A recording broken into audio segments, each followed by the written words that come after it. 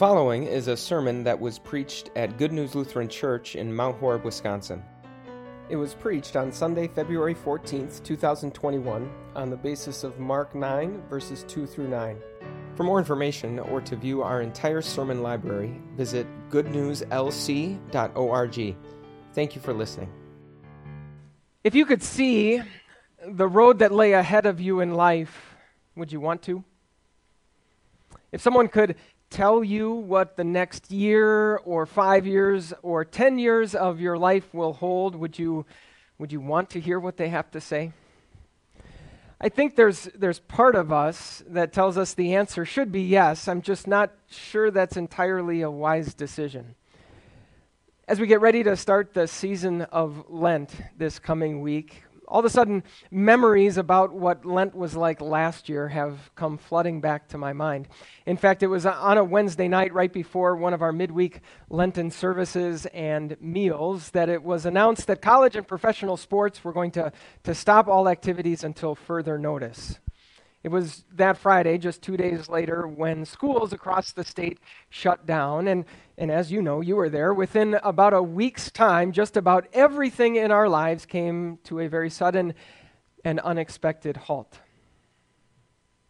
So let me ask, if you had known, if you could have known already at that point in time, everything that the year ahead was going to hold, would you have wanted to?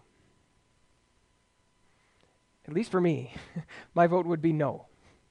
I'm not sure how we would have been even able to process knowing everything that we now know. If somehow we could have seen every activity that would have been canceled, every plan that would have been changed, every day spent in school, not in a classroom, but sitting at home, every holiday, every birthday, every celebration that would be missed, every tear that would be shed, every outburst of frustration, every feeling of anxiety or fear, every hospitalization, every single death. If we had been able to see all of that back then, I think we would have found it, well, disturbing to say the least.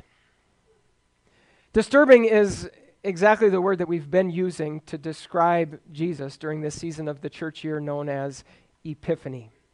We've seen how everywhere he sets foot in our world and in our lives, Jesus makes waves, Jesus disrupts, and Jesus disturbs things. And that includes by doing exactly the thing that I just described. In fact, it was just 6 days prior to the events that we're going to be looking at today that Jesus had done that very thing. He had shown his disciples what the road ahead of them in their lives looked like.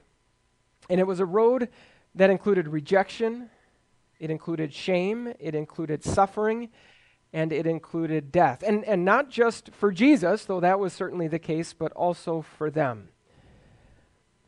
And surprise, surprise, sometimes Jesus' disciples don't know how to exactly process that information. Sometimes Jesus' disciples vote no to the road that Jesus describes.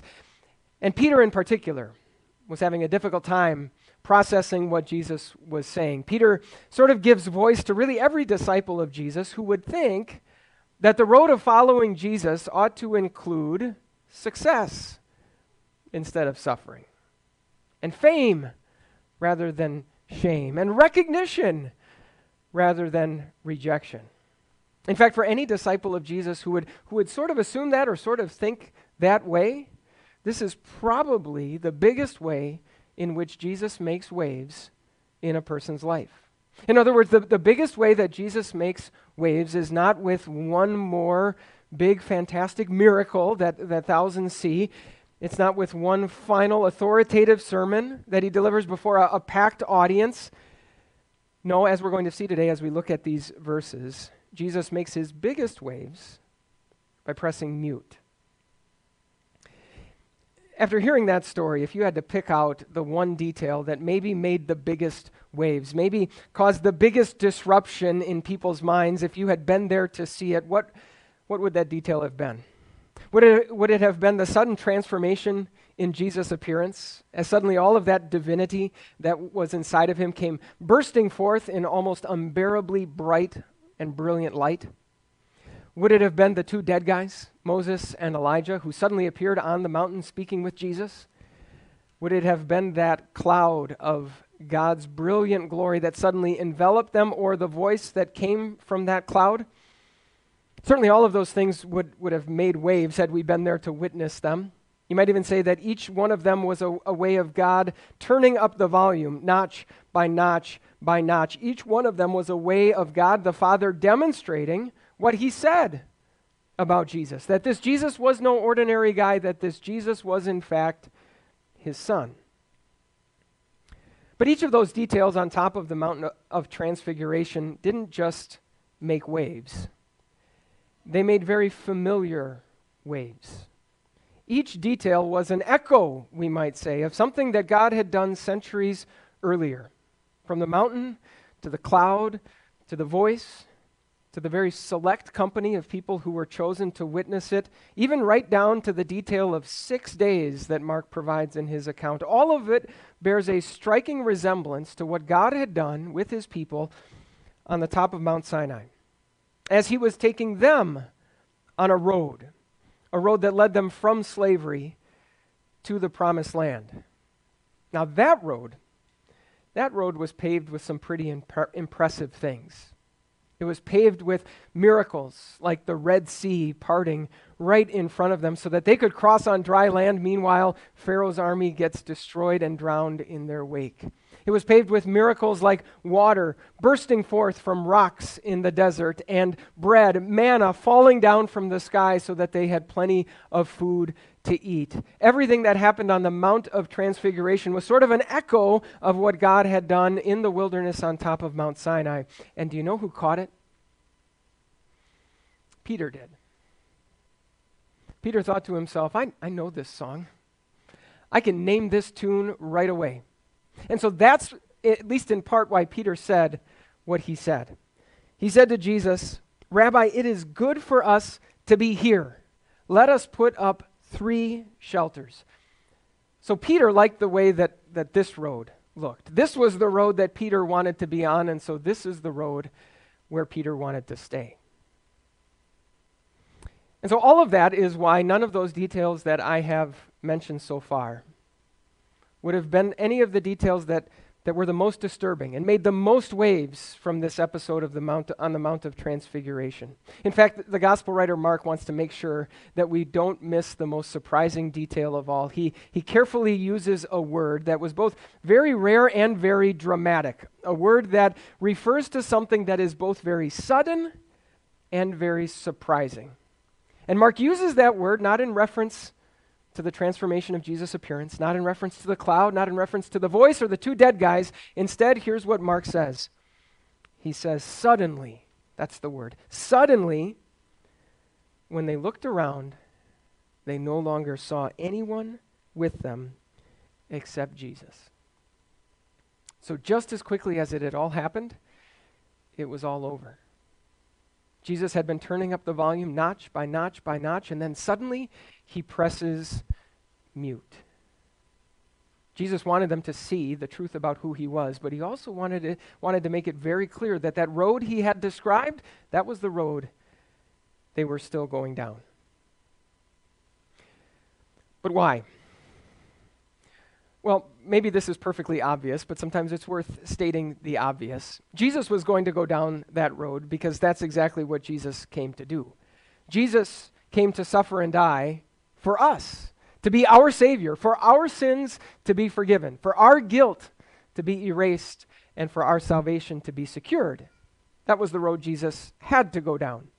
But as I mentioned before, the road that Jesus described was not just one that he would travel, it was one that his disciples would travel too. So why? I mean, Jesus certainly could put us on a road that was very similar to the one that the children of Israel traveled from slavery to the promised land. He could put us on a road where every obstacle that is ever standing in our way just suddenly steps to the side and we can walk forward safely and confidently. He could put us on a road where every single enemy that we would ever face is not just defeated, but humiliated in the process. He could put us on a road where every single need or lack or want that we would ever feel is suddenly taken away as blessings start bursting forth from the ground beneath our feet or falling from the sky up above. Jesus could do all of those things. But instead, so often in our lives too, he presses mute. His power and his presence in our lives are so often hidden. And so instead, we go down a road where very often it seems like the enemies are winning. It seems like the obstacles are unmovable. And those needs and those lacks and wants that we have, they don't just magically go away. Instead, they get bigger and bigger and bigger. And yet pay very careful attention to where that leaves us on that road when Jesus in our lives too presses mute. It leaves us exactly where it left those 3 disciples. Alone with Jesus. With no one and nothing else but Jesus. Would you rather be anywhere else? I mean, it's easy enough for us to sit here at any given point in our lives and say, all I need in my life is Jesus. As long as I have him, I have everything. But when the retirement account is fully funded, and when the job is perfectly secure, and when the kids are all behaving themselves the way that we want them to, and we've got our bad habits in check too, and when everyone likes us and respects us and thinks very highly of us, I think you'd agree, it's very easy for those to be nothing more than words. All I need is Jesus. But when life is full of shame and sin, then all we have is Jesus' forgiveness. When life is full of rejection or ridicule, all we have is Jesus' acceptance. When life feels like one big failure, all we have is Jesus' success. When life is full of fear and doubt and worry, all we have is Jesus' protection. And when life is full of obstacles that simply will not move, all we have is Jesus' salvation. The very thing that makes this road so difficult and so painful at times is also its greatest blessing. So often, it leaves us absolutely alone with nothing but Jesus. So still today and still in our lives, Jesus often makes his biggest waves by pressing mute. He does his most disturbing work in our lives by pointing us down and leading us down that road full of rejection and shame and ridicule and death. And yet, thankfully, in this episode from God's Word, Jesus was going to make some more waves, and once again, he was going to do so by pressing mute. At the end of the account, here's what Mark says. As they were coming down the mountain, Jesus gave them orders not to tell anyone what they had seen until the Son of Man had risen from the dead. Don't tell anyone, Jesus says. Be mute about what you have seen until Jesus had risen from the dead. Now, what's interesting is that in the very next verse, verse number 10, Mark tells us what happened on the way down the mountain. Peter, James, and John, as they were walking with Jesus, started discussing what exactly Jesus meant by rising from the dead. Seems a little bit odd to us, doesn't it? I mean, we know exactly what Jesus meant. Seems like these disciples should have known exactly what Jesus meant. And yet keep in mind what had just happened. Jesus had turned up the volume, not just by making some really loud waves, but by making some really familiar waves. These disciples had looked back and thought back to that familiar song that they knew, and that's what they wanted to see more of. In fact, that's kind of the reality of what inevitably happens when Jesus turns up the volume in our lives. We are limited by our own frame of reference. We are limited by things that we know and have experienced and are familiar with. And that was all these disciples could think in terms of. But Jesus came to do something that was completely new, something completely different, something that the world had never seen before. Yes, that he would lead them down a road that led to suffering and rejection and death, but that on the other side of those things, there was life and victory and salvation. Jesus came to give us a life that is outside of the very literal box that we are trapped in a world where death reigns. That there could possibly be a back door to that box, that casket, that grave, and that on the other side is eternal life and victory is just something that is so far outside of our expectations. It is so much bigger than the very small frame through which these disciples were viewing the world that they had a problem wondering and realizing what Jesus could even possibly mean. That's the other blessing that comes when Jesus presses mute in our lives. You see, it might be easy for us to wish that Jesus would just constantly be turning up the volume. But when that is the case, we too are limited by what we know, by what we're familiar with, by what we've experienced. In order for Jesus to bless me in my life, it looks like this. In order for Jesus to deliver me from this situation, it looks like that. And sure, I think we'd all agree that when we turn on the radio, there's something very comforting about hearing a familiar song, one that we know, one that we can sing along with. And certainly Jesus does very often bless us in ways that maybe we're familiar with and we'd expect. But at the same time, Jesus came to teach our hearts to sing a brand new song, to teach us that through suffering, he can bring us joy, that through rejection, he can bring us glory, that through defeat, he can bring us victory, and through death, he can bring us life.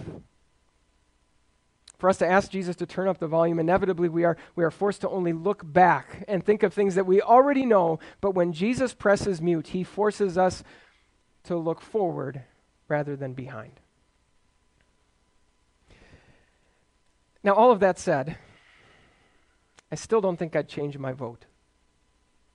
The me that is standing here today would not want the me that was standing here a year ago to know everything that was going to happen in the year that lay ahead. But one thing that mountains are really good for is giving people perspective. And certainly the Mount of Transfiguration gives us some much needed perspective. And so as much as I would not have wanted to know what was ahead of us a year ago, I am very thankful that as I stand here today to see the road that is now behind us. Why? Because I'm pretty confident that Jesus has been doing exactly what he's promised to do. Let me give you one quick example. So as we get started with the season of Lent, the theme of our worship on Sunday mornings is going to be what you see on the screen, a time to die. The big idea is basically this, that very often in our lives there are things that seem as though they are these bright, brilliant flowers. They are just full of life and full of beauty, but then eventually they wither, they dry up, they shrivel, they decay. And so very often the best way to deal with something, in fact the only way to deal with something, is to bury it, to put it in the ground. But to do so with the very same promise that comes when we put a seed of a dead, dry plant into the ground, that from that seeming act of death, new life is going to grow.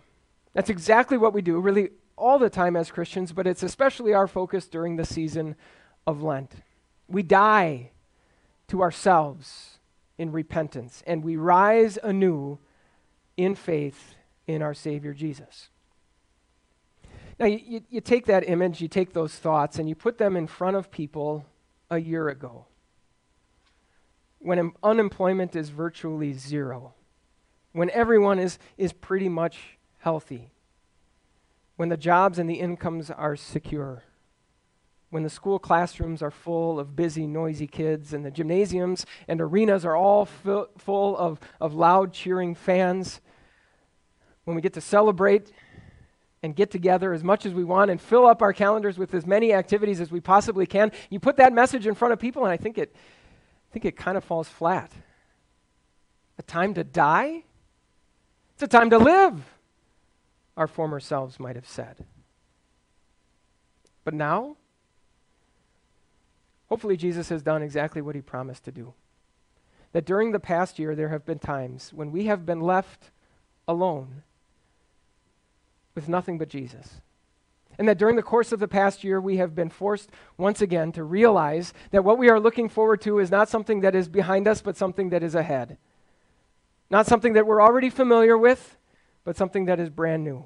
Our promised land is not our ability to go back to the way things once were and bring them into our future once again. Instead, our promised land is something that we have never seen, something so different and outside the realm of the world's experience. In fact, at some point during the past year, you've maybe even wondered to yourself, where is God in all of this? And you would have been right in asking that question.